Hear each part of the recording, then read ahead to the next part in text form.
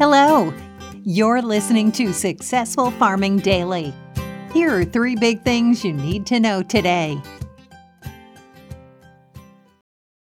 Today is Wednesday, June 16th.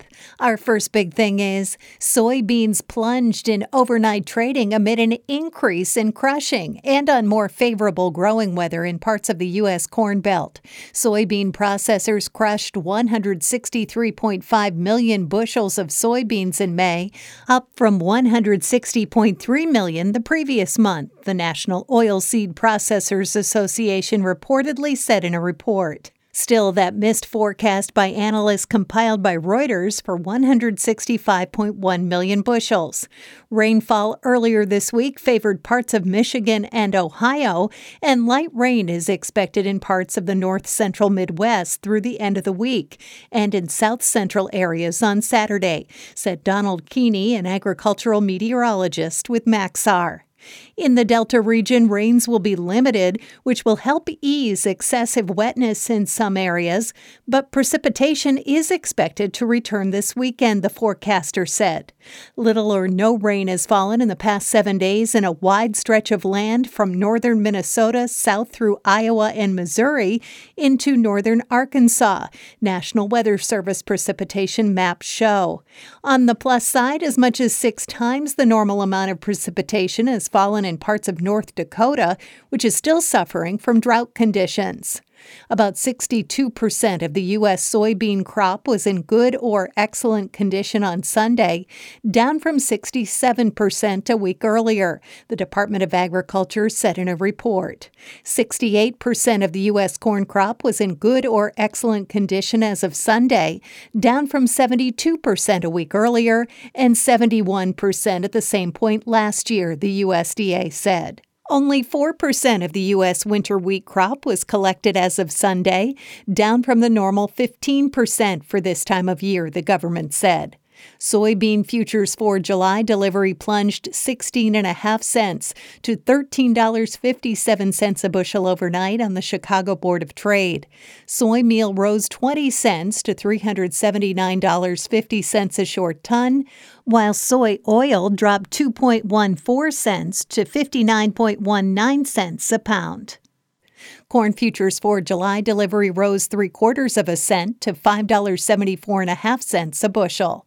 Wheat futures for July delivery added 1 3/4 cents to $6.67 3/4 a bushel, while Kansas City futures gained 2 1/4 cents to $6.23 a bushel overnight. Next up, the USDA said it will boost aid to farmers and businesses in the agriculture industry to help offset the effects of the pandemic. Ag Secretary Tom Vilsack said earlier this year the government would use pandemic assistance funds to provide aid to producers and business that were left behind, the agency said in a statement. The money, part of an $11 billion program implemented in January, will support livestock producers, dairy farmers and processors, and contract growers of poultry, among others, the USDA said. USDA is honoring its commitment to get financial assistance to producers and critical agricultural businesses, especially those left out or underserved by previous COVID aid, Vilsack said. These investments through USDA pandemic assistance will help our food, agriculture, and forestry sectors get back on track and plan for the future. About $400 million will go to a so-called dairy donation program to offset food insecurity and slow food waste, and another $580 million is pegged for supplemental dairy margin coverage for small and medium-sized farms, the statement said. The program also will provide livestock and poultry producers who are forced to cull their herds from March 1st through December 26th. Roughly $700 million will go to pandemic response and safety grants to help specialty crop growers, meat packers and processors, and seafood industry workers, among others, the government said. The USDA said in a separate statement that it will offer grants to help rural communities create jobs and support business opportunities. The The Rural Innovation Stronger Economy, or RISE program, was formed to help small towns' economic development, the agency said. The program offers grants of up to $2 million to local governments, investors, industry professionals, colleges and universities, and other public and private groups. Funding may also be used to establish and operate innovation centers and partnerships, such as integrating rural businesses into new supply chains, providing workforce training, and identifying community assets, the USDA said in a statement. To help ensure long-term and sustainable community and economic development, award recipients must support projects for at least 4 years. And finally, heat advisories have been issued for much of central Nebraska into parts of southeastern South Dakota today, according to the National Weather Service. Heat index values in the area are expected to hit 104 degrees this afternoon, the NWS said in a report early this morning. The heat advisories are in effect until 8 p.m. local time.